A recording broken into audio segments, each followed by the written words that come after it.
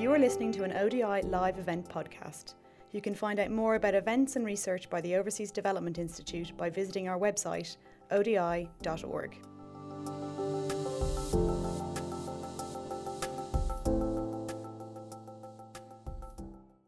Hi, good afternoon, everybody. My name is Alex Thier, and I am the Executive Director here at the Overseas Development Institute. Thank you so much for coming to what I think is going to be a fantastically important and, needless to say, as topical as you can get conversation about the future of the Paris Agreement. One or two things to start us off. First of all, we are not expecting a fire drill today, I will say that. So if there's a fire alarm, please, there are fire exits on both sides of the building, and please make your way out calmly. We're supposed to say that at the beginning of every event, but we're all thinking about it, especially these days, unfortunately. We have a terrific panel of speakers here today, which I will let Isabel, our chair, introduce to you. But I want to start out just by saying a few things to warm up the discussion. The first of all, because I have a hard time hiding it, so I'm just going to say it, I'm angry. I'm angry at what happened in London this weekend in my newly adopted home. And I'm angry at what happened on Thursday. And I'm angry because I think, as the panel is going to talk about, we have been on an incredibly important journey over the last couple of decades to find common ground and to think about how to address what is one of the most fundamental challenges not only of our time, but I think probably that humanity has ever faced. And in seeing that process and the incredible progress that we made, culminating in the passage of the Sustainable Development Goals, which put climate at the center of a developed and equitable planet, and then the Paris Agreement following immediately after that, we reached a high point of cooperation, of concern, of a goading to action for all of us. And to see that move backward, I think, is deeply troubling. So I just want to say four things, please, welcome, that I think we know. We know that this planet is heating up.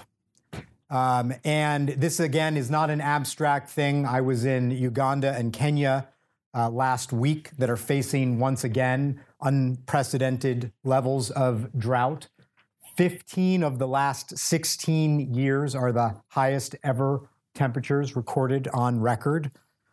There's this terrible evidence of a 17-mile-long crack formed last week in an Arctic ice shelf. So these are things that are happening today.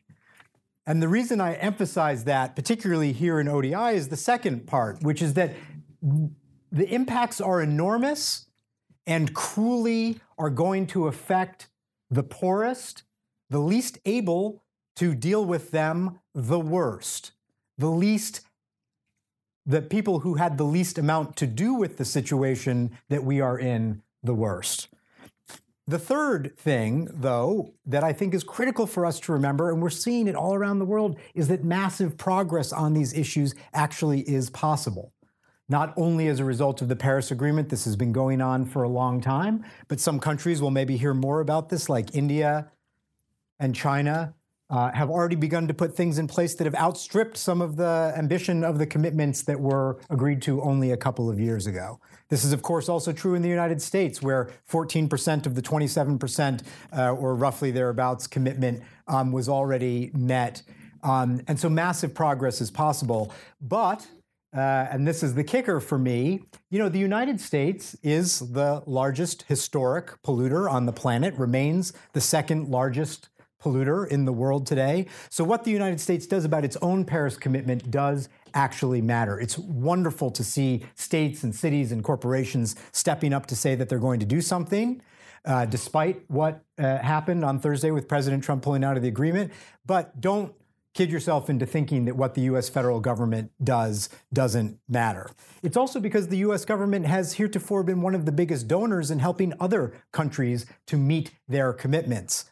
When I was traveling just now, you see people, again, this is not abstraction. People are making decisions every day about whether to invest in a solar field or in a new coal power plant. Those micro decisions, which happen all over the planet every day, are made one way or another based on small nudge factors, resources that are available, political will, financial commitments. If those things dissipate, then action will likely dissipate as well. So it is really my honor to welcome everybody here for this conversation today. Thank you for those who are online. If you're interested in joining this conversation, you can send us questions. You can also tweet using the hashtag Global Challenges. And let me turn over to our contributing chair, Isabel Hilton. Isabel is a renowned writer and broadcaster and founder and editor of China Dialogue, an independent organization based in London, Beijing, and San Francisco. So over to you, Isabel. Thank you very much, Alex. I think since that billing was drawn up, I should perhaps update it to London, Beijing, Delhi, and Sao Paulo, where we think that climate discussions might be even more fruitful than San Francisco. China Dialogue is a bilingual Chinese-English website which publishes in both directions on all aspects of climate and environment. We've been going about 11 years now, and we now publish in 8 languages across 4 websites on all these issues. So we sit in London in terms of the head office, but we are very much engaged with the world that our panel is also engaged in. And it's a particular pleasure for me to be in this company at this moment, discussing this issue with you all. So welcome to all of you in the room, and welcome to all of you online. The tweet, just to remind you, is hashtag Global Challenges. And those of you who are watching remotely can send in questions, and I will get them, I believe, on this iPad. We have yet to test this system, so I hope it works. So let me welcome the speakers. On my immediate right, Kumi Naidoo, who's the launch director of this new initiative, Africans Rising. He's the former international executive director of Greenpeace, and I'm sure known to many of you, been involved in these issues for a very long time. On his immediate right, Sheila Whitley, who is an in-house expert and head of the program of climate and energy. We had the pleasure of working on fossil fuel subsidies over the last few years. And on her immediate right, Stuart James, who's the managing director and deputy head of group for government affairs for HSBC. And so the format is we're going to hear something from our speakers. We're then going to have a general discussion here, and then we're going to widen the discussion both to those of you in the room and to people watching online. So I want to start with you, Kumi, and I know you've just flown in from South Africa, so thank you for being awake first. We're extremely impressed. It's a great pleasure to have you here. And I think the question that's on everybody's mind, of course, is the US withdrawal and what's the meaning, not the motivation, but what's the meaning, the impact, the result of the US withdrawal as you see it now? I think, thank you, and good morning, everybody. To answer that question, one needs to contextualize a few things. First, we should probably go back. We can go back much further, but maybe we start with the first climate negotiations in Rio, where George Bush Sr. wagged his finger and said, the American way of life is non-negotiable, right? Then fast forward to Copenhagen in 2009, where we went there trying to secure what we called a FAB deal. Not a fabulous deal, but a fair, ambitious, and binding deal. What we got in Copenhagen was a FLAB outcome, FLAB, full of loopholes and bullshit, right? So when we were going to Paris, 6 years later, we said, we're not going to talk about the road to Paris. We're going to talk about the road through Paris, because we saw Paris as an important moment. We knew that the politics was not aligned to give us the kind of deal that we actually wanted out of Paris. And therefore, when we hear this outcome statement from Trump, we need to then look at what were people around the world saying about the Paris Agreement? Because right now, there's been quite an interesting reportage over the last, say, 3-4 days, because I did one interview, for example, with a television station in New York called Democracy Now! And I said that Trump's long speech could be seen as one of the longest suicide notes to the world, in the sense that essentially if Trump's intention prevails, right, then in fact we are talking about a slippery slope to climate catastrophe much faster than anybody anticipated. But just to remind ourselves, we said that the Paris Agreement gave us the space to live to fight another day, right? The Paris Agreement, from the Global South perspective, from the environmental justice movements and so on, we didn't see it as a unqualified success. Okay, it's important that we remind ourselves of that. But what we did succeed to do in Paris was build in what we called a ratcheting mechanism, right, which is this 5-year review, because the ambitions on the table and the commitments made on the table is actually taking us to absolute climate catastrophe anyway, right? Just remind people of the pledges made, where they take okay, so depending exactly how you count it, and there's always difficulties in the counting, but the pledges on the table at the moment is taking us at least to a 3.54 degree world. Okay, so you got that reality based on what countries said they're going to do. If you take everything that countries said they're going to do and put it on the table before Trump's speech, we're heading for a 4 degree world. But then you look at the document, and we fought really, really hard to have 1.5 degrees in play. And let me just say that 1.5, for me personally, in 2015, I went through a very deeply emotional process around it. And you might wonder, how could you go through an emotional process around a figure which has degrees at the end? Because in July, in 2015, I was in the Pacific, and people were chanting, the slogan they were chanting, 1.5 to stay alive, 1.5 to stay alive. 6 months later, when we got to Paris, the very same people that I saw were chanting, 1.5, we might survive. So within that context, Trump's decision is problematic because it takes, as Alex said, the biggest historical polluter out of the picture, where that player is not willing to live up to their expectations. It sends a wrong kind of sense about urgency about the problem of climate change. But I want to conclude this answer by just bullet pointing the positive things. Fundamentally, I think Trump's statement has some positive things in it. Firstly, Trump is reviled amongst the majority of people in the world. And if Trump gets up and says the climate change agreement is bad and climate change is a non-issue, then hopefully it's going to galvanize a large number of people. And within a couple of days, you are seeing that across the world, right? And suddenly, climate is a conversation again. And let's be clear that we need to be having significantly more conversations about climate change, given how serious it is, than we are having. And there has been a little bit of a sense, oh, we got the Paris Agreement, we got the SDGs in September, we got things more or less on track now, let's just go back and, more or less business as usual. So Trump has sent us a message that it cannot be business as usual. Secondly, the US pulling out of the treaty, fundamentally it's a problem. But bear in mind that the US in every negotiations in climate has pushed for minimalism, right? The level of ambition in Paris Accord would have been significantly higher if the US wasn't one of the negotiators in it. Okay, so that opens up a little bit of, but more importantly, it's galvanized people in the United States. I'm not sure whether everybody knows that former mayor of New York, Bloomberg, has led an initiative where he's brought together mayors, governors of certain states. At this stage, it's only 3 states and American business, the progressive elements of it.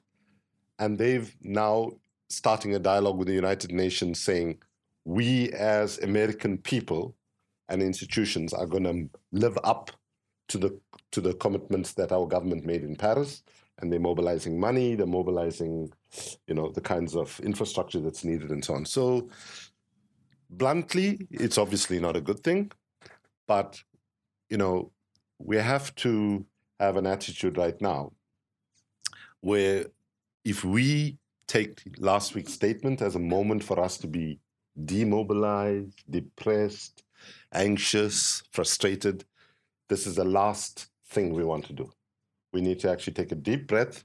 And as Christiana Figueres said, she said she had 35 minutes of grief. No, she seemed to go through the stages of grief in about 30 seconds and came out saying thank you because Trump had mobilized the opposition. So both within and both within the US and globally. So let me end by saying that for a person who comes from a continent that collectively carries very limited levels of historical responsibility for the accumulation of carbon and other greenhouse trapping gases, for a person who comes from a continent where we are losing lives and infrastructure now, as Alex observed in his visit just recently, we are seeing the intensification of climate-intensified drought, climate-intensified desertification, climate-intensified flooding, and so on.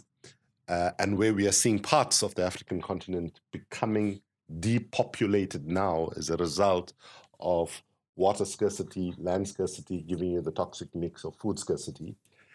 From a person coming from that kind of background, can I say, what a deep, deep betrayal the position that the US president would take, given the historical responsibility the US carries, given that 65% of the American people want action, and given that Donald Trump's children are as important beneficiaries to taking climate action as the child of an African woman peasant farmer in a small unknown village anyway in Africa. So within that context, I think we must understand that it's a deep betrayal.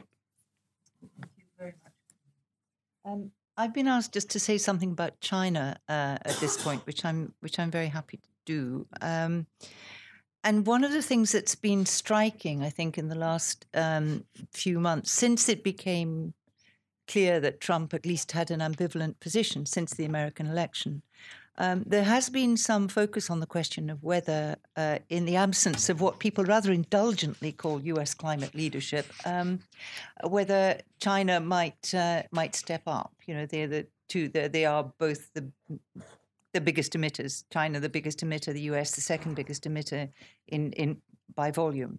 Although, as you know, you can cut these numbers many different ways.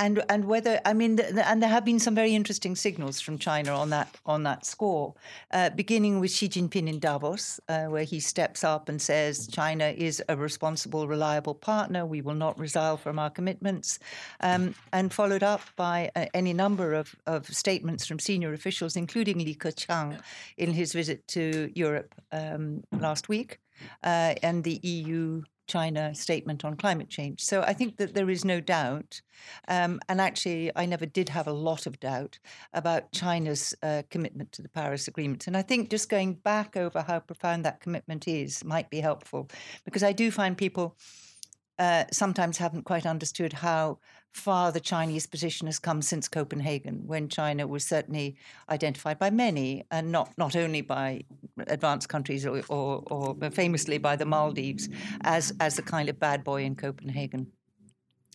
So what's been happening in the decade that I've been looking closely at China's climate policy is an accumulation of the domestic impacts of the industrial model, which are manifest in air, water, soil pollution, which makes the government politically vulnerable. It's a sensitive topic, even for an authoritarian government. So that had to be addressed. Also, the fact that they are engineers means that they get the physics. They have no problem about the science, and climate denial is not a huge issue in China. There was a reluctance to commit to, they were a non-Annex 1 signatory of the Kyoto Protocol, which meant that they did not have to take on mandatory emissions cuts. And China 10 years ago was also still addressing the question of its own development and had chosen a particularly carbon-intensive model. So all of that had to be thought about before this great emissions tanker could be turned around in any way. But between Copenhagen and Paris, a remarkable transformation did indeed take place. And it was partly the result of the input from a lot of expert opinion around the Central Committee and the Politburo as to the dangers of climate change for China. But it was also the result of the point in the economic cycle that China had reached, which was that very dirty, high-polluting industrial model was becoming exhausted. And this is a pattern that you see in every Asian tiger. China is just a very, very big Asian tiger in this respect, that you start off moving your population off the land into factories, making cheap T-shirts, cigarette lighters, high volume, low wage economy, driven disproportionately by investment and exports. As your wage levels rise and your labor becomes more expensive, you move up the value chain. You start assembling technology, and eventually you start inventing it. And China had got to the point where the old industrial model was exhausted, and it is and still is contemplating the complexities of the middle income trap and the question of what the next generation of technologies will be and how can China dominate them with its still substantial manufacturing capacity, and how is it to make its living in the its post-dirty industrial world. And somewhere around the beginning of the 12th five-year plan, we're halfway through the 13th now, those technologies and that future was identified as a low-carbon future. They looked at the world and they said, we are going to need energy efficiency. We are going to need clean technologies. We, China, are going to invest in these for our own manufacturing capacity. We are going to invest in leading research in all aspects of clean technologies. And we will be the supplier to a carbon-constrained global market. So by the time you get to the run-up to Paris, China had a strategic economic interest in a global deal. Now, that doesn't mean it was bound to happen. And the other key factor in that, in enabling it to happen, was the relationship with the Obama administration, the relationship with the United States. I don't know if any of you follow this discussion on this Thucydides trap, which has been very live in the States. This is the theory that a rising power and an established or declining power will always come to war, much discussed in the context of China and the United States. Will there be conflict, or will there be a new set of international relations which will allow the rise of a power as big as China to be peaceful? I only mention it because China's gaze is almost always fixed on the United States, and the United States' gaze is very often fixed on China, and this is a political complication domestically. To transform that into a constructive conversation around climate was incredibly important and very successful. So at a time when US-China diplomatic relations were pretty toxic, that one very positive aspect of them was the climate discussion.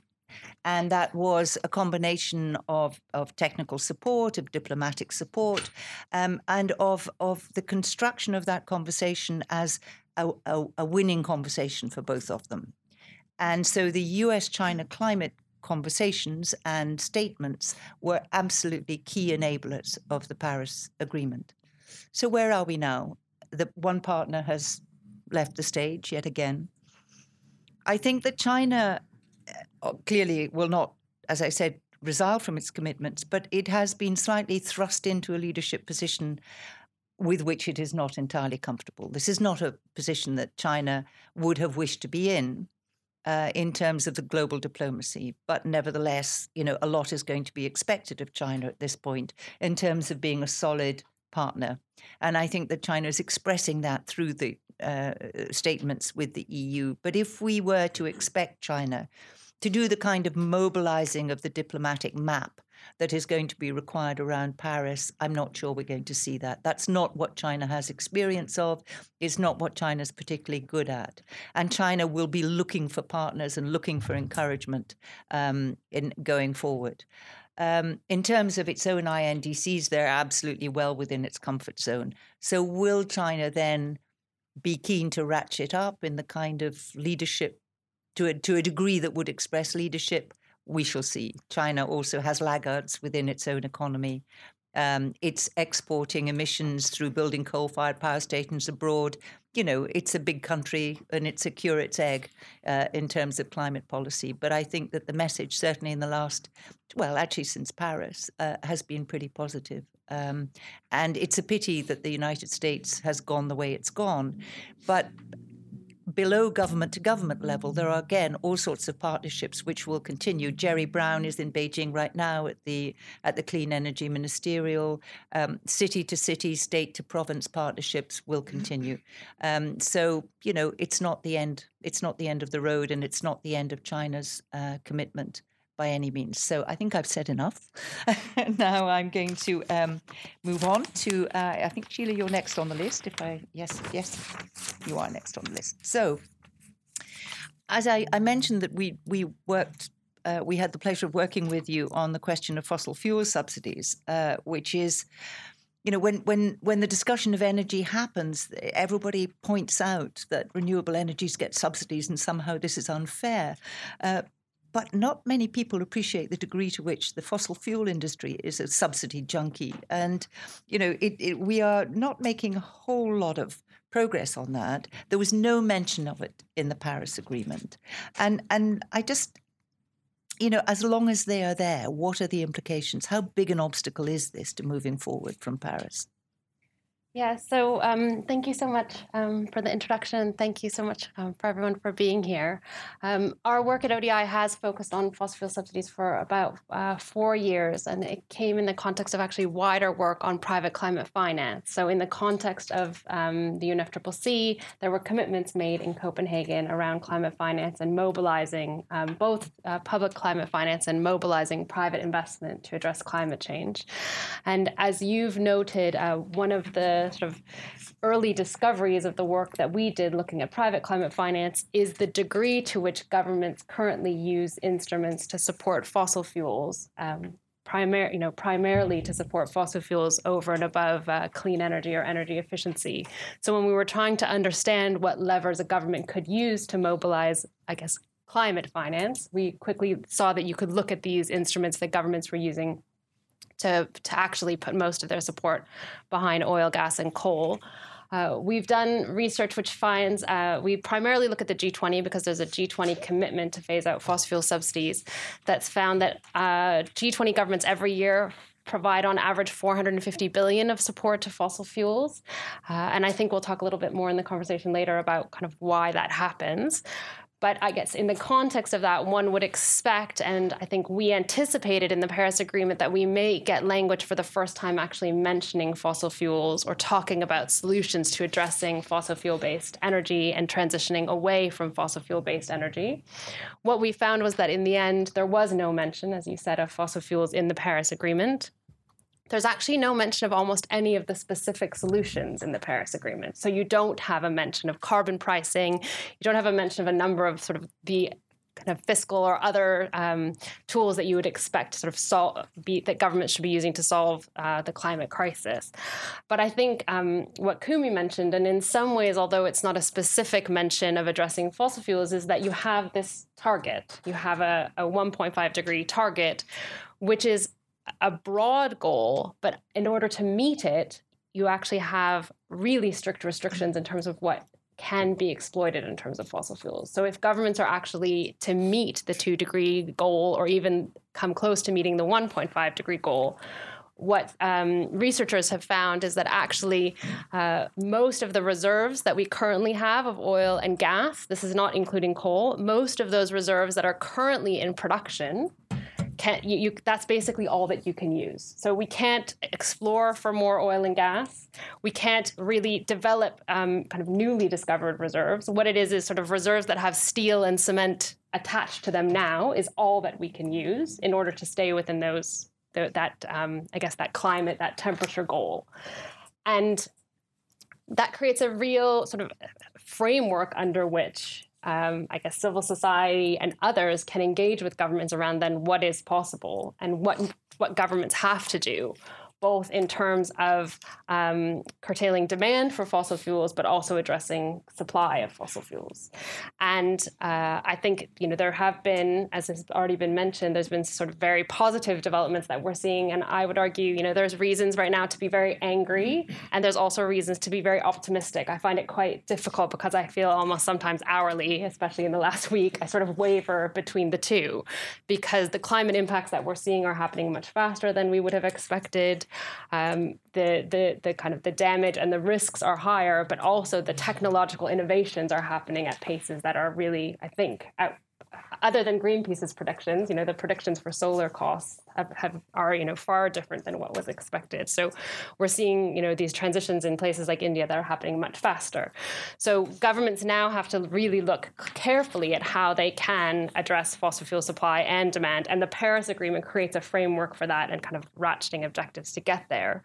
In terms of fossil fuel subsidies, again, although they're not mentioned within the Paris Agreement, and we have a paper, I think some of them, copies of it are outside, there are some specific places within the framework of the Paris Agreement that governments can address fossil fuel subsidies. So one of the big ones, as I said, we started looking at climate finance, is making all public finance, so not just climate finance, aligned with the 1.5 degree goal. So that means that public institutions, multilateral development banks, our bilateral financial institutions should not be providing support to oil, gas, and coal. So that's moving public support away from oil, gas, and coal, and ensuring that, in particular, climate finance is not being used to support fossil fuel production and use.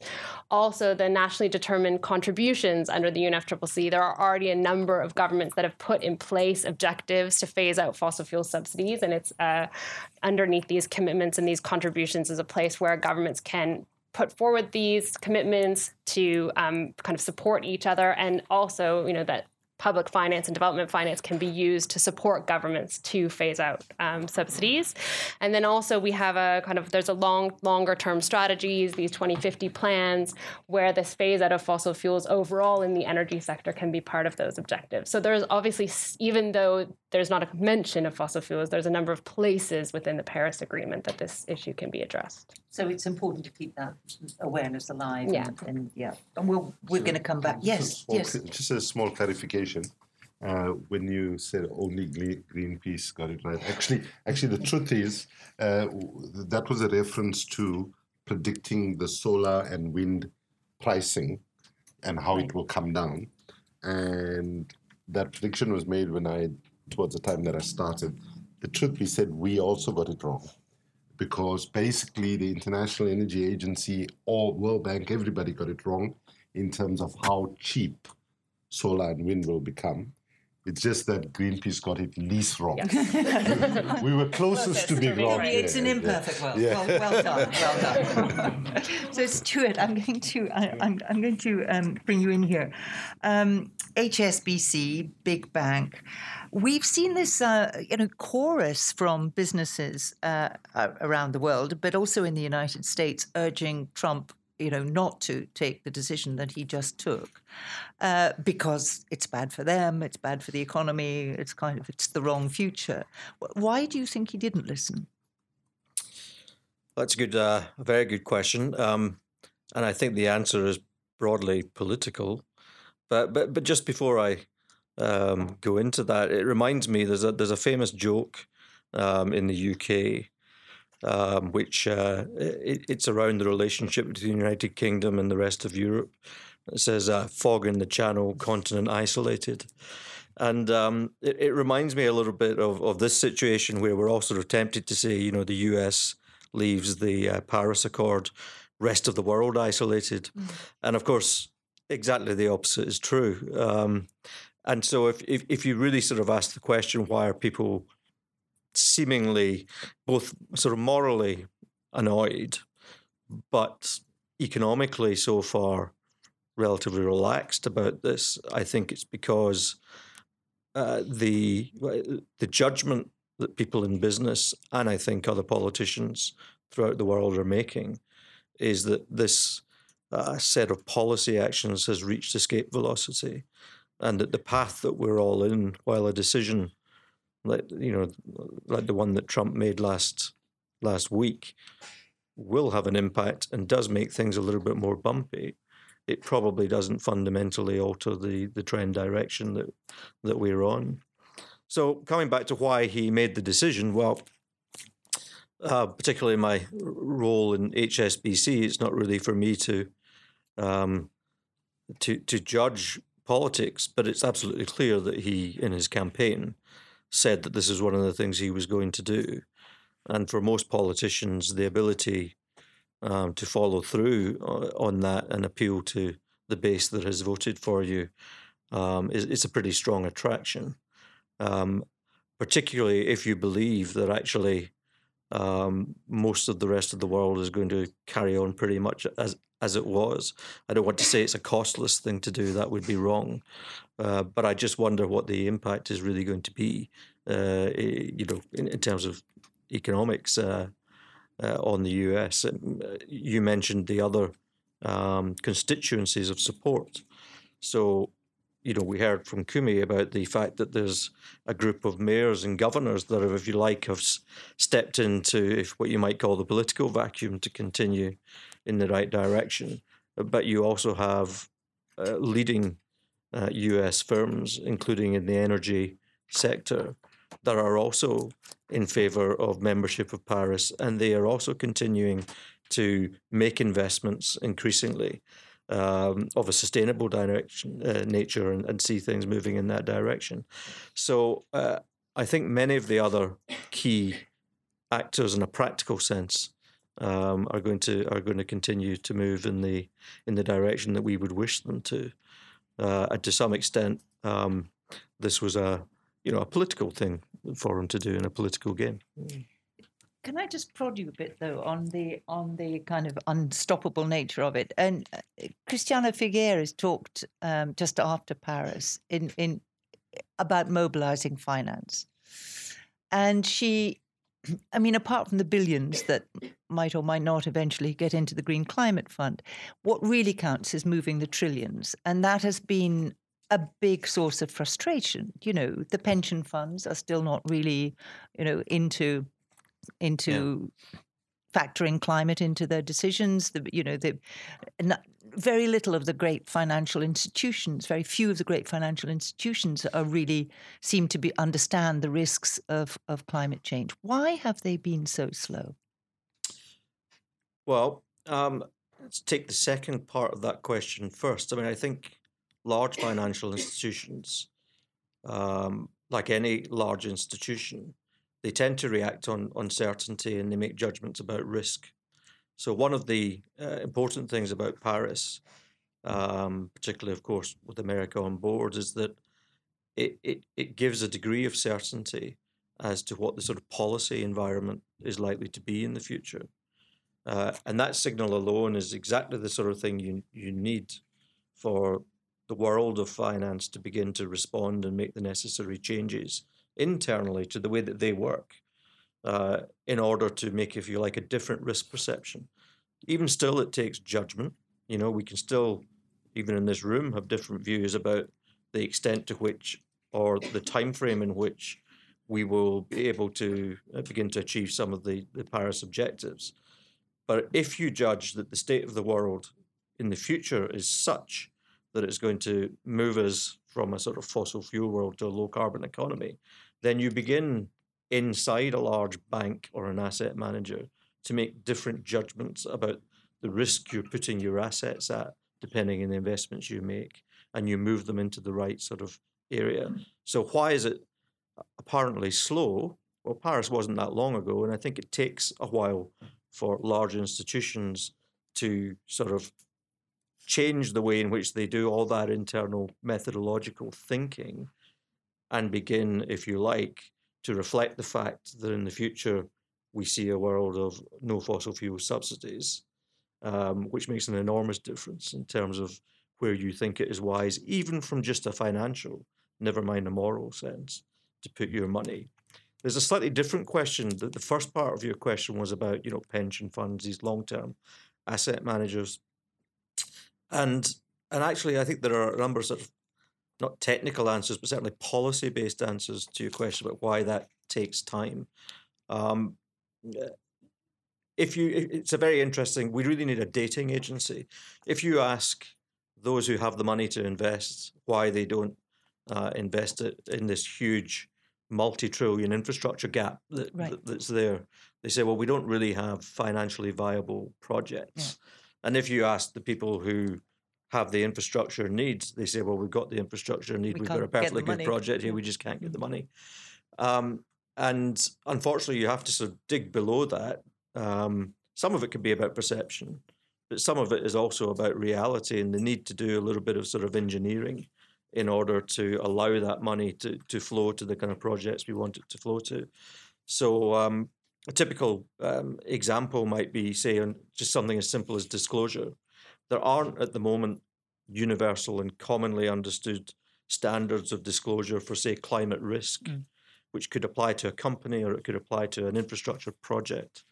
But there is really good work going on through the FSB task force under the umbrella of the G20 to try. Could you just explain the FSB task force for those who might not know what that is? Yeah, so the FSB, that's the Financial Stability Board, led by Mark Carney, our Bank of England governor here. It began to look at this question from a prudential risk management. In other words, are banks putting their money at risk if they continue to invest in, say, traditional fossil fuels, investing in companies, the assets of which, i.e. coal in the ground, may never be economically viable to bring out. And so rather than see this as, if you like, as a political question or a moral question, the way we all do, he said, well, actually, let's just look at it from a banking regulatory point of view. And he made a speech, essentially, which pointed out that the kind of changes, the problem is that some of the changes that we expect to see in the way that the world will adapt to them are a little bit over the time horizon, over the decision-making processes of politicians, of financial regulators, of company CEOs. So they all tend to miss the important information that should really be determining their actions. So that's an institutional mismatch, isn't it? That's right. And disclosure is at the heart of that, and developing metrics to be able to actually factor in, if you like, the risk that your company strategy is at for being either in line or out of line with a 1.5 to 2 degrees temperature rise. But if you can get a methodological approach whereby financial institutions and all the large corporates in key sectors are providing that information to investors, then you begin to move the money. So that's the first policy thing that hopefully we will see. The second one is public-private risk sharing, but we can come to that later. Right, but I don't want you to think I'm picking on you, Stuart. No, go on. We have a question here from one of our online viewers, which is about HSBC. So Rose Simons would like to know, does HSBC have plans to update your lending policies for high-carbon clients to reflect the goals of the Paris Agreement, be that through engagement or exclusion? She introduces that question with congratulations on your general posture, I should say, but then would like to know whether inside the bank you're following through. So, we have a number of sort of policies, as you would expect in any organisation, around this field and other fields, Indigenous people rights, etc. And we always are prepared to look at these and say, are we up to date with the current thinking? We often take as our benchmark, what the current thinking is in other leading firms, and or what is the World Bank, the IFC doing, etc.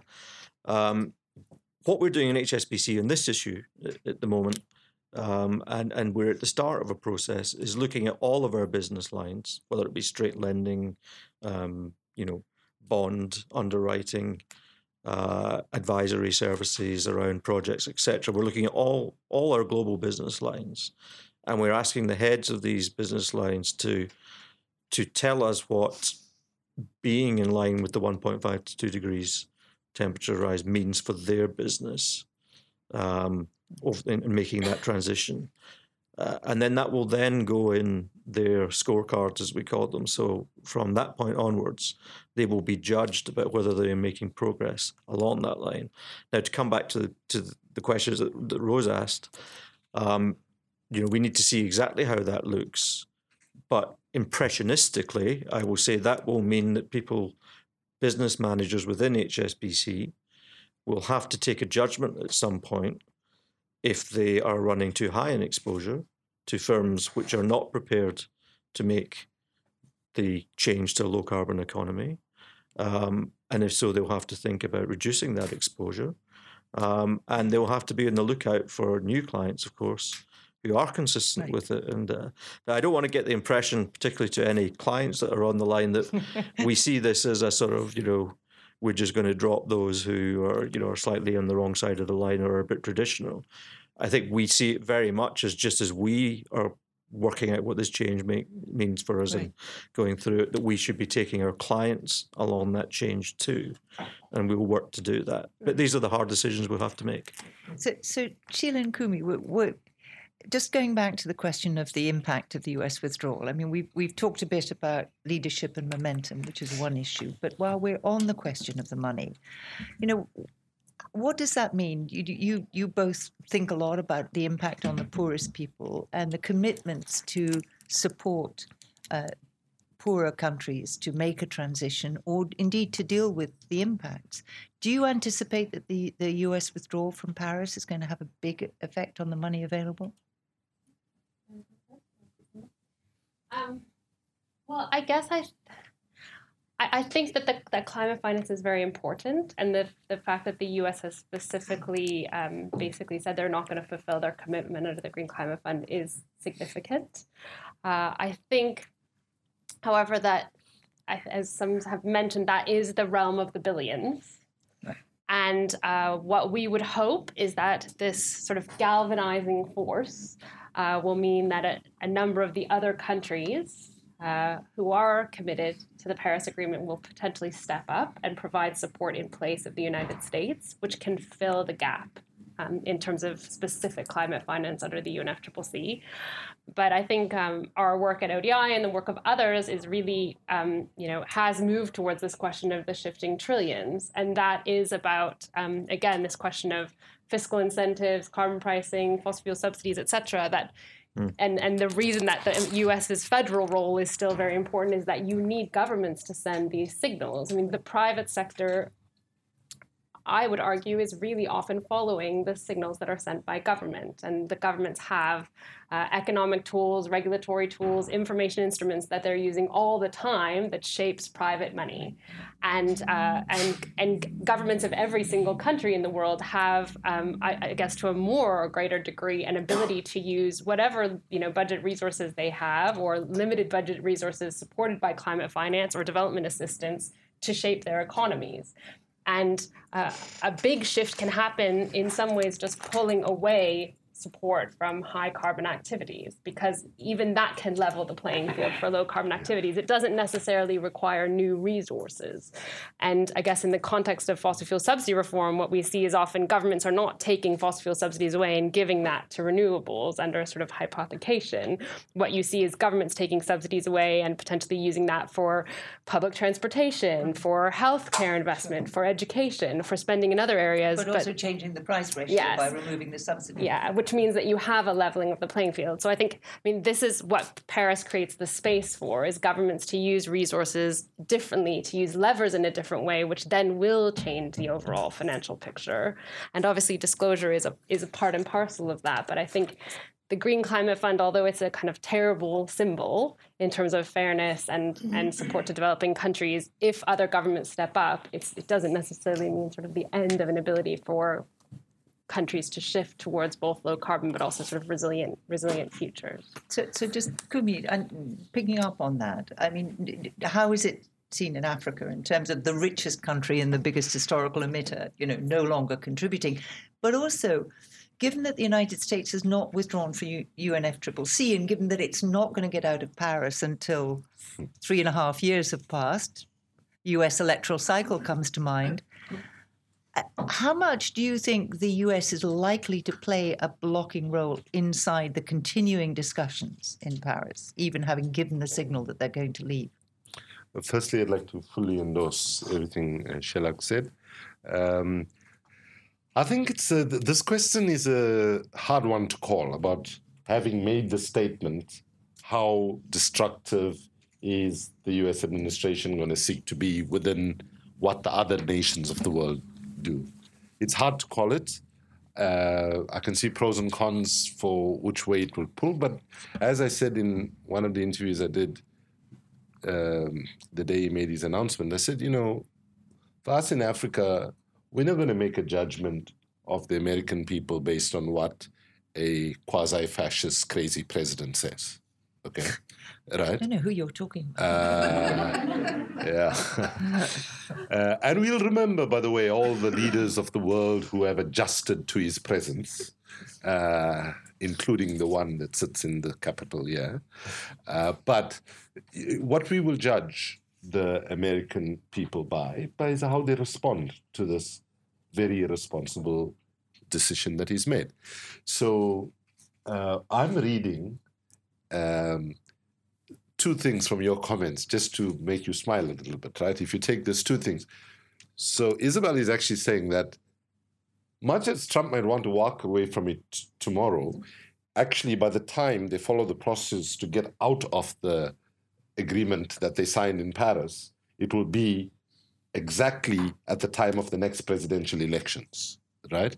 So that's a good thing because we guaranteed now that climate will be a central part of the US elections. And that in itself is a good thing because we know then that makes it a global conversation again, which we need to track and intervene to ensure that we bring to that conversation a message of urgency. On the other hand, if Mayor Bloomberg and the other captains of certain big companies in the United States who pay far too less tax to start with and will probably pay much less tax if Trump gets away with his tax reform, then we will read into the statement that he made out of Paris last week when he stood next to Macron and said, the American people will meet all the obligations that we signed up to in Paris, irrespective if the federal government and Trump doesn't want to do it. So, Mr. Bloomberg, if you are hearing this or your people are, you need to know that we are understanding that it's actually in relative terms a small amount of money for US business, which actually makes a huge amount of money based on resource extraction out of Africa and elsewhere, that it's not an unreasonable expectation that US business will actually fill the gap of the US government. But I'm just tempted to say something about the finance conversation that was on the table, right? So here's a very simple thing, right? What are the two most difficult things that happens in the public conversation which leaves out 99% of the people, including people who are educated?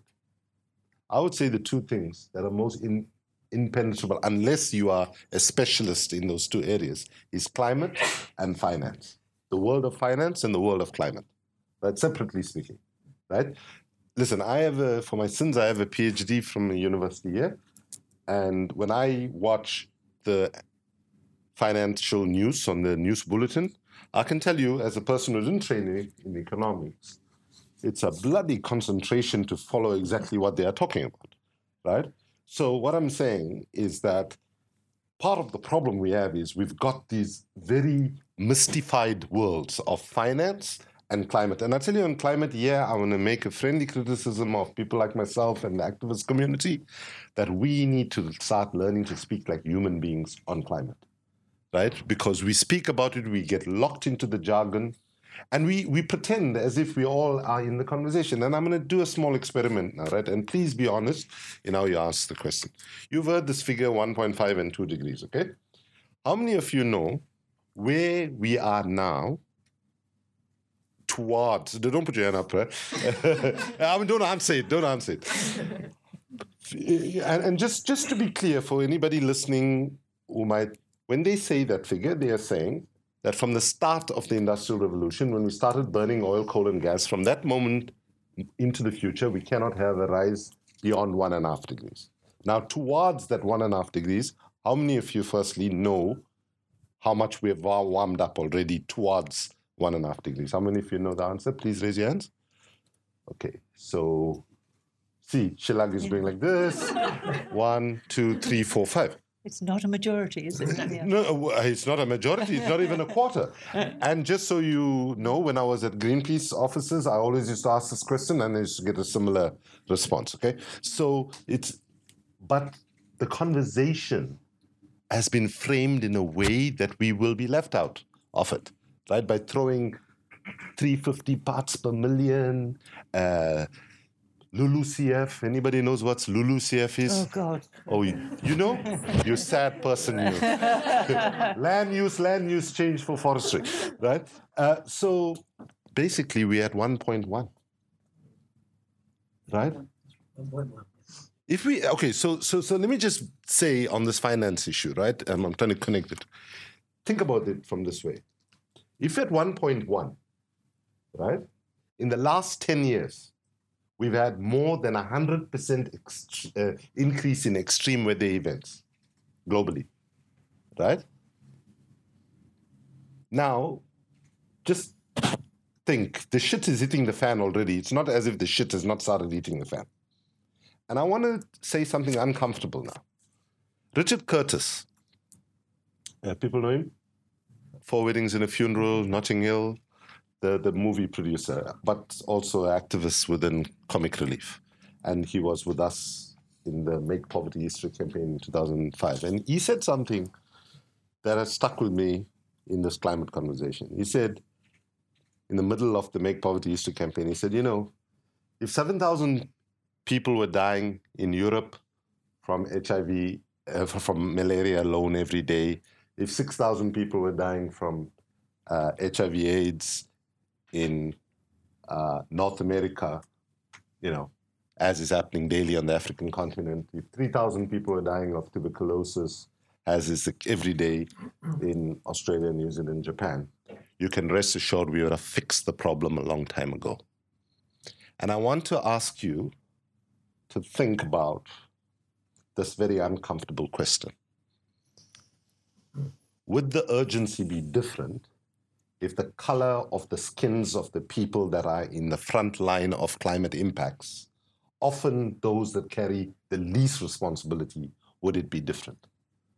And when we look at the reality, I would say what Richard Curtis said on poverty totally applies to climate. But here's the problem for activists in the climate movement.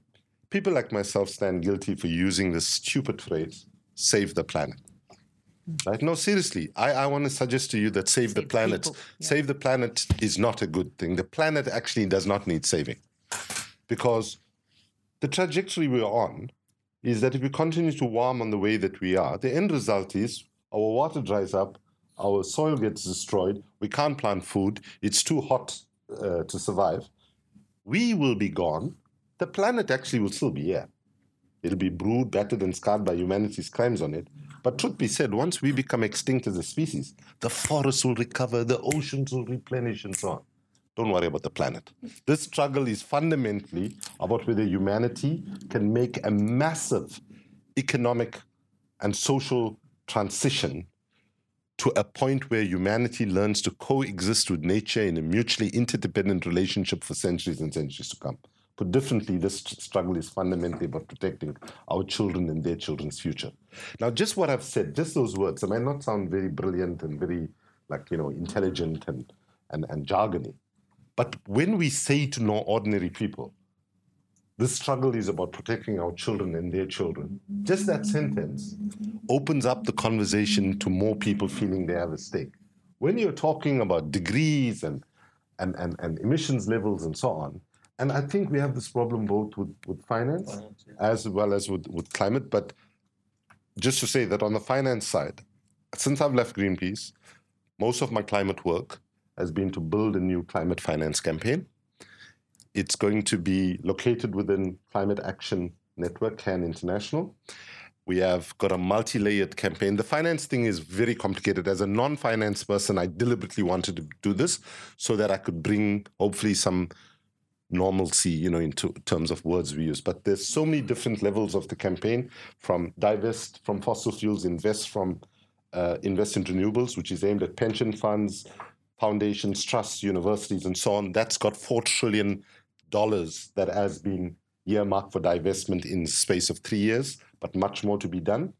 Then what we're seeing at another level, when we are campaigning against what we call carbon bomb projects, like the big Australia coal mine, normally we would go after the Adani, Prime Minister Modi's big friend in India.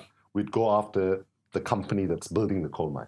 But we put that on hold because we went after all the banks that were thinking about financing it and got every international and Australian bank to say no. So we need to build the capacity of people to deal with how do you do financial campaigning. There are various layers more, but I'm reading Isabel's body language there, and I won't go into the details. I could, of course, listen to you all day, couldn't we? But unfortunately, we didn't have it. Yeah. Just on the point about the colour of the skin and the impacts, I don't disagree with you, but I think that there's a more profound problem with climate change, which is how do you render urgent what is a long, slow background event? And that has always been a storytelling problem with climate change. I was watching Arnie Schwarzenegger, the Terminator governor, coming back at Trump, and he mentioned, and I don't want to say the figure because I might get it wrong, but it's tens of thousands of people who die in the United States every year prematurely because of air pollution. We have this problem in London. Is this on the front page of the news? Hardly at all. If those figures of deaths were associated with another event, it would be, of course, it would change government policy overnight. So there is a problem, and Greenpeace was always very good at messaging. It was always very good at turning background events into, creating symbols for them and creating those stories. But it is difficult with climate change, I think. Yeah, absolutely. So I want, I've got another question on my iPad, and I know there are some questions in the room. So can I just, while we're collecting those, there is a question on the more. Just very quickly on the finance, the kind of methodologies that exist in the insurance industry for assessing risk, are they applicable in terms of the wider finance approach to climate change? Have they been applied, and would they be helpful? I think it's roughly, I praise you slightly, including disclosure. I think any work that's been done in the insurance industry is a first mover in this. Can certainly teach us something, but it's not entirely the same thing because the kind of calculations that say a cement manufacturer will do to work out how exposed it is, or an oil and gas company, is going to be sort of slightly different. I mean, from a bank, for example, we have to look at our clients primarily. That's our sort of first order look at it and say, well, what trajectory are they on, and what does that mean for our own risk calculations over the assets that we're holding? And that's a slightly different question than the insurance company. But we're factoring in the work that is going on in the G20. It includes the insurance specialists who have, I say, trailblazed to some extent on these questions to ensure that we capture their knowledge. Because, of course, they're shelling out for the impact. So a gentleman there had a question. Lots of questions. So let's take them three at a time. So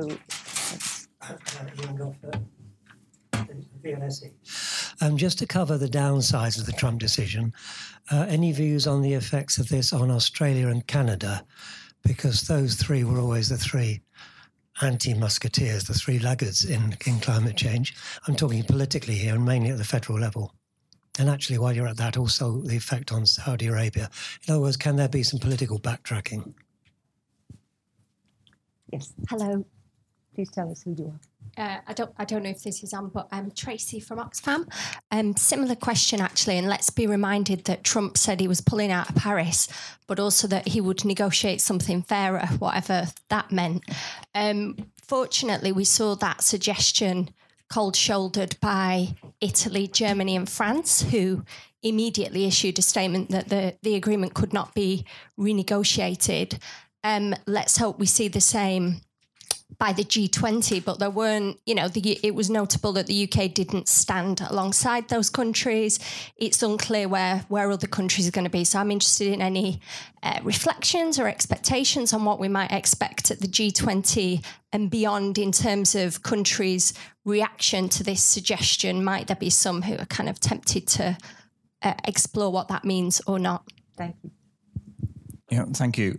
Sam Bickersteth from CDKN. Putting aside whether the US will now be disruptive within the negotiations or not, reminding ourselves that Paris was a triumph of multilateralism. It'd be interesting to hear from you, the panel, about how low a nadir against multilateralism the decision of Trump was last week. And I guess you've already indicated, Isabel, that China can step in a bit, but it's got massive constraints in filling this space. How much can other communities in the US really fill the space? It's much more than just pulling out of the GCF and the leadership. There's a whole set of technology drivers and even what USAID does, or LEDS GP, which is partly run out of this building, and so on. There's so many other parts that have to fill that space. So it'd be good to get a sort of stand back sense of where we are in the multilateral response to what is obviously required to climate change from the panel. That's great, Sam. Thank you very much. I might sort of just add a little bit to Sam's question about we heard a lot after Paris, and actually also in the run-up to Paris, about other sectors and the importance of other sectors, so business, industry, subnational governments, collaboration between them, how powerful a driver can these be? Is in a sense the top level process less relevant now? So Australia, Canada, who wants to take on the political question? I can go first on Canada, because I am Canadian. That certainly qualifies you, but yeah. Positive response to that.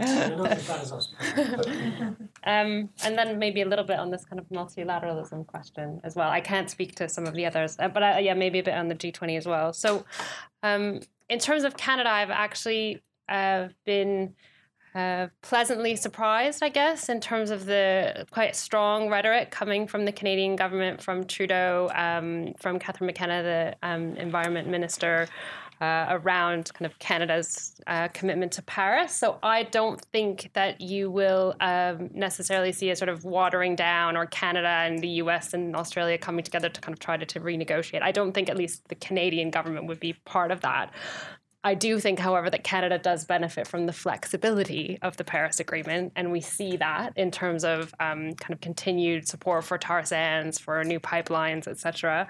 But I'm encouraged, and maybe this sort of touches to the subnational. I think really, it's what we see now on climate change is it's all hands on deck, and therefore you can have big impacts from different places. So this is potentially sort of parochial Canadian politics, but we have a British Columbia government that's now just been a kind of new coalition that's been formed between two parties that have a very strong green agenda. And that the provinces are quite powerful in Canada, which means you may not have kind of new LNG facilities or pipelines approved on the west coast of Canada as a result of this election. So I think sort of every city government fight, every provincial government fight, these things are sort of quite important now in terms of climate. And I think, at least in terms of Canada, the provinces moving in the right direction will create more space for the federal government to stay kind of on the right path on climate. In terms of the G20, we follow the G20 closely, as I said, because of the G20 commitment on fossil fuel subsidies. And we are, I guess, quite concerned that we won't see progress on that. We saw some progress in the G7, but which was just sort of was progress by the G7 energy ministers who committed to a 2025 deadline for phasing out fossil fuel subsidies. That commitment was not repeated by the G7 leaders at the meeting that Trump attended in Italy 2 weeks ago. And I think we have some concern about what's going to come out of the G20. But we, again, are seeing, I guess, some signals that I see as almost more positive than I was expecting. You've seen countries like Russia coming out and saying they're committed to Paris, India potentially lining up alongside China to be kind of leaders in the space that has been left, the vacuum that's been left by the US. So I think no matter what in the G20, there's probably going to be some kinds of tiering in terms of countries that are going to be more proactive, but I don't think we'll see a kind of wholesale backsliding of the G20 as a result of Trump's decisions. Well, just very quickly on, I agree in the G20. As I said earlier, I think it gets more bumpy, but it's not, it's not a sort of deal breaker in terms of Paris and the trajectory we're on. Just a quick thing on Australia, because you're right, it's a government that's, if you like, similarly politically positioned as the US. But I was there just a couple of months ago, and interestingly, the sort of legal profession, senior legal practitioner, has come out with the legal opinion that firms that don't both recognise the risk that they're running if they're not consistent with a Paris outcome, and don't disclose what they're doing to be consistent or disclose that risk to their investors, they stand to be legally liable. And the regulators have picked that up, that decision, and they've started to say, well, you've had a legal warning here, and if you don't sort of do something about that, you'll also be getting the regulator down on your back. So out of line with actually the political discourse, you have the economy driven by other senior professions that are independent from the government moving in a direction, which I just think is encouraging. So you've watched these negotiations very closely. So I think Sam's question and Tracy's question. Yeah, so I think on negotiating something fairer, I don't think there's appetite to start a whole process, and there won't be. But don't forget, though, that every year before, for those of you who don't know, every year there's a COP. All right. At the end of the year. Conference of the Parties. The Conference of the Parties to the United Nations Framework Convention on Climate Change. Okay, that's a full name, right? But before that normally happens November, December, but there's sometimes up to 3 what are called intersessionals that actually happen before, and usually in Bonn where the UNFCCC sits. So I think there's possibility of those processes being frustrated by US administration officials. While that's a possibility, I think the more likely approach and stance they will take is that of disengagement. I think they'll pull away from it a lot because, I think, to be a US climate change negotiator in that context, professionally speaking, that's like worse than being a dentist. You know what I mean? People are going to hate you when you go to the negotiations. But on your question, Ian, on Australia, I'm worried about a lot because they have one of the biggest planned carbon bombs in Queensland at the moment, which is the biggest coal mine ever, and we've managed to keep it on hold for a couple of years now because we went up the Snowy Mountain. The financiers, all the financiers. This is the Adani coal mine with India.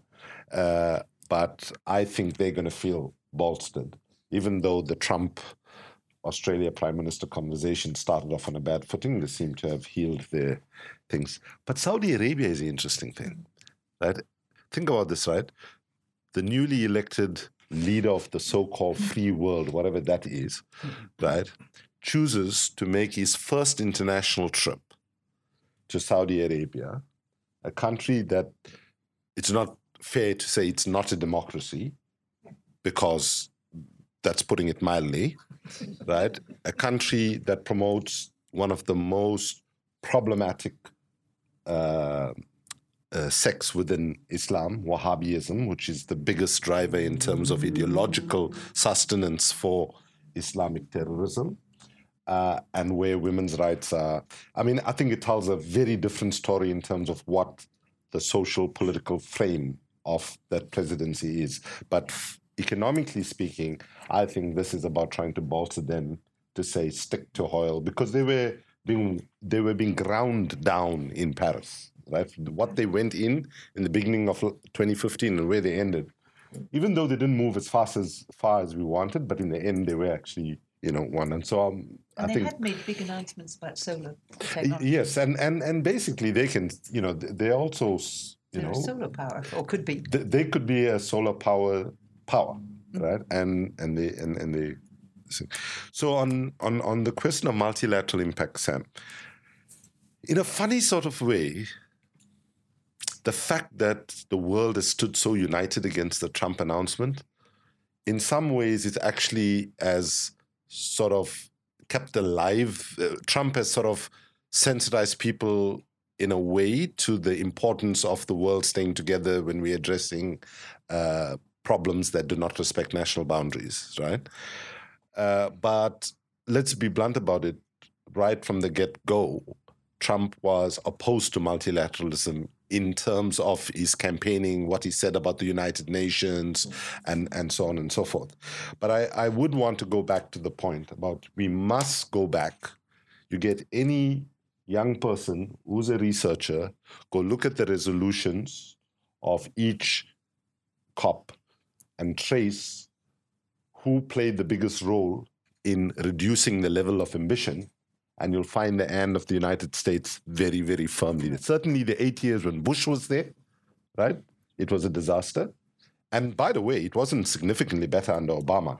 But however one might want to sanitize it, in the 8 years of Obama, we made progress, but certainly not as much as when Obama was campaigning and talking about a planet in peril and so on. But just on the point of unfairness, I am right in thinking that the United States wrote its own program. I mean, as every other country did, that the nationally determined contributions are written by the United States. And it's voluntary. So if anyone's being unfair, they're being unfair to themselves. It's voluntary, and they can rewrite them. So the idea of renegotiating Paris is nonsensical in that context. Every complaint that Trump made about Paris is within the power of the United States to adjust. Well, sort of. Yeah, there is meant to be a ratcheting up and an increasing of ambition. Up. And I think right. again, there's been so much. But there are no sanctions for failing in the last 5 days. Yeah. But there was a question raised, and again, it could be spurious, that there could be kind of a legal issue if they went down rather than up. But maybe international lawyers in the audience or online can provide some clarity around that. Right. Next round. So. Neil Bird here at ODI. An observation and then hopefully a related question. The observation is now that the United States has stopped any further funding to the Green Climate Fund, Japan is by far the biggest contributor to that fund by a very significant amount. And we've not heard that country mentioned so far. And that leads to the question to the panel. All societies, including the international community, look to leaders to offer a positive vision of the future. Where do you see that leadership coming from in the near term?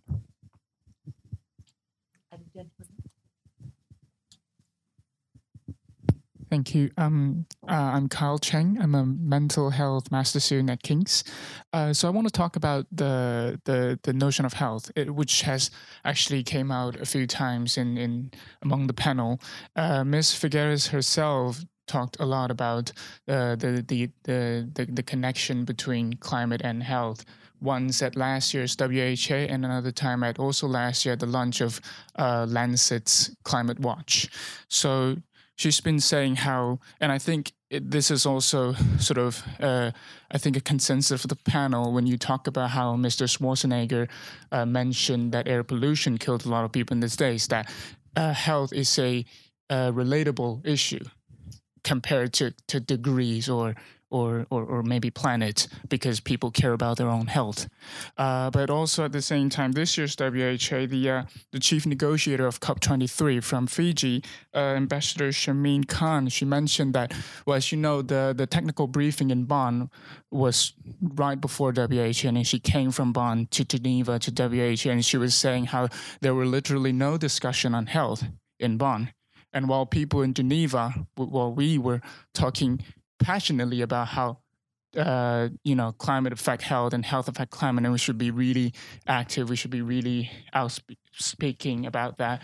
There's really nothing being said about health in the climate community. So, what's your question? Yeah, I was just wondering, what is your take on this issue? What do you think?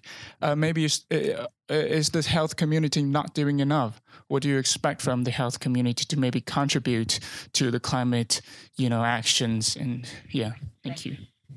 And Liz, we'll take a third one, which is the lady over there, and we're moving into the closing. Hi, I'm Laurie Gehring from the Thomson Reuters Foundation. I had a question for Stuart. I think that this issue that you talked about of the pipeline and the lack of that, I hear that more and more from all sorts of different kinds of audiences, that there's basically lots of money looking for projects, and that's not well invested now. And there's lots of projects looking for money, but putting them together just seems this agonizing thing, not least because of just sort of old structures that exist. What do you think really needs to be done to break that and to get that pipeline hooked up so the money flows? Can I just ask the panel to be reasonably succinct in this round, because we're beginning to push up against our time limits. Stuart, do you want to answer that? Right, yeah, so I'll just take that one directly. So the a number of issues. Sometimes it's that the investors are not used to operating in the countries and geographies in which some of the need is.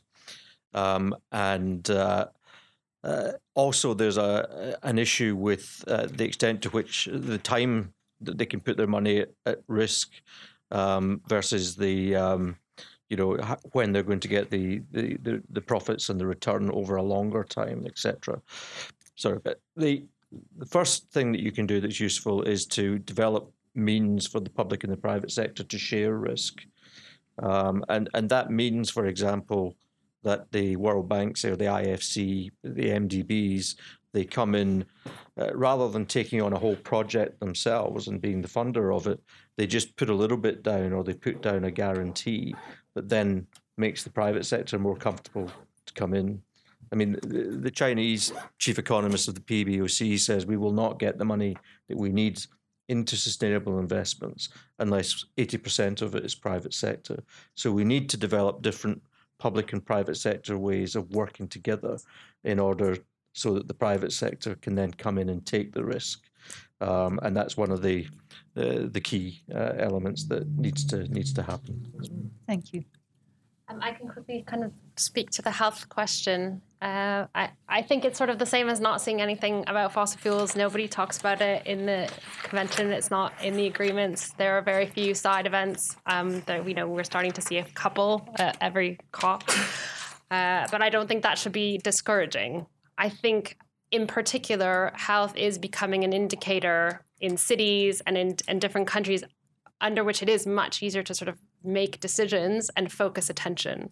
So we are part of a partnership of organizations that work on a program called the New Climate Economy. And a lot of that work was around sort of what are the economic benefits of addressing climate. But within that, you have governments that are making economic decisions alongside, well, what are the social benefits? What are the kind of health benefits that they can look at and measure along with jobs and other things to make these investment decisions and to make policy decisions. And I think health is a really important one. And particularly we know, in the case of very big countries and in this country where it's getting worse and worse, air pollution is one of the more tangible. And although maybe it's not as much part of kind of the wider narrative that we would want to see, it is on the policy agenda. So I guess I wouldn't get discouraged that there's a lot of things that are not mentioned in the international negotiations. That doesn't mean that they're not really important focus points for work, but it may often be kind of at a subnational level or at a country level. It is fairly extraordinary that after the French heat wave and the 7,000 deaths in France from heat, that it didn't stay at the top of the public attention. It's extraordinary. In fact, I think one of the things, I'll stay on that question. Yes. Were you done? Yeah. Is the women's movement decades ago gave us a very powerful concept, but a terribly cumbersome word called intersectionality, right? Which was saying that irrespective of how, if you want to really address gender equality, you needed to understand how gender interacted with race, class, ability, and so on.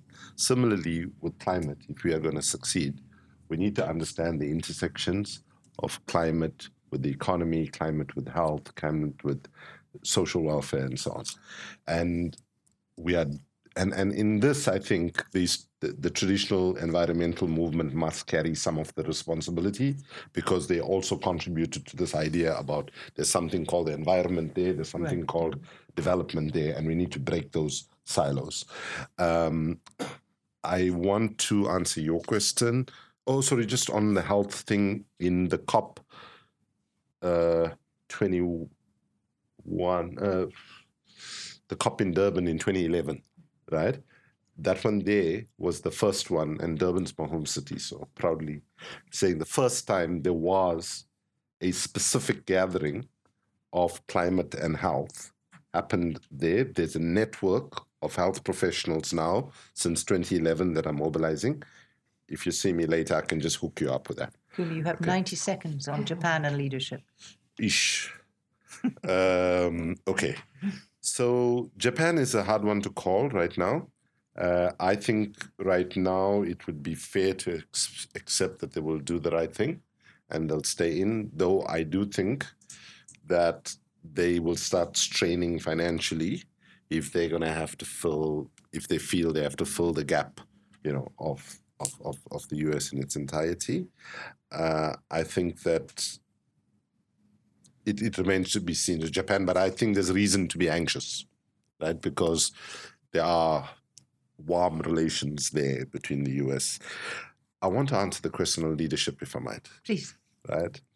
Albert Einstein once said, the definition of insanity is doing the same thing over and over again and expecting to get different results. He also said once that if you're trying to solve a big problem, don't use the same thinking frameworks and logics that got you in the problem in the first place. I give you those two quotations basically to say that I'm not looking for leadership from people who hold power in current institutions that are broken, right? Basically, if you look at it, the United States is a liberal oligarchy. It's not a democracy. It has a form of democracy without the substance of democracy. Same could be said about the United Kingdom, in my judgment. What percentage of votes did David Cameron get in the last election? 33%? And he has the kind, So basically, within this context, I'm not looking for leadership for anybody who is at the World Bank or head of state or anything of that sort. These are all flawed institutions, and we need fresh thinking. We need boldness of believing that something very different can be created for a sustainable world. And I put my faith in leadership in the young people in the global climate movement. I think that's where the most innovative ideas are coming from. That's where the greatest courage is coming from. And I say to young people around the world, resist when adults say to you, young people are leaders of tomorrow.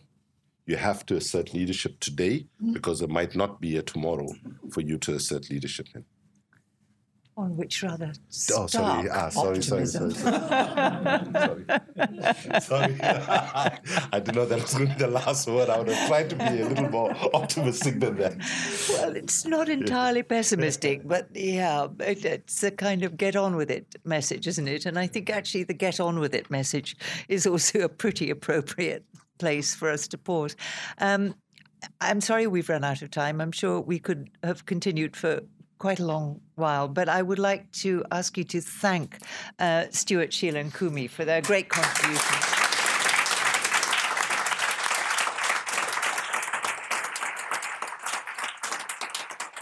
Thank you to you for being here. Thank you to our online audience, and thank you to ODI for their great hospitality. Thank you.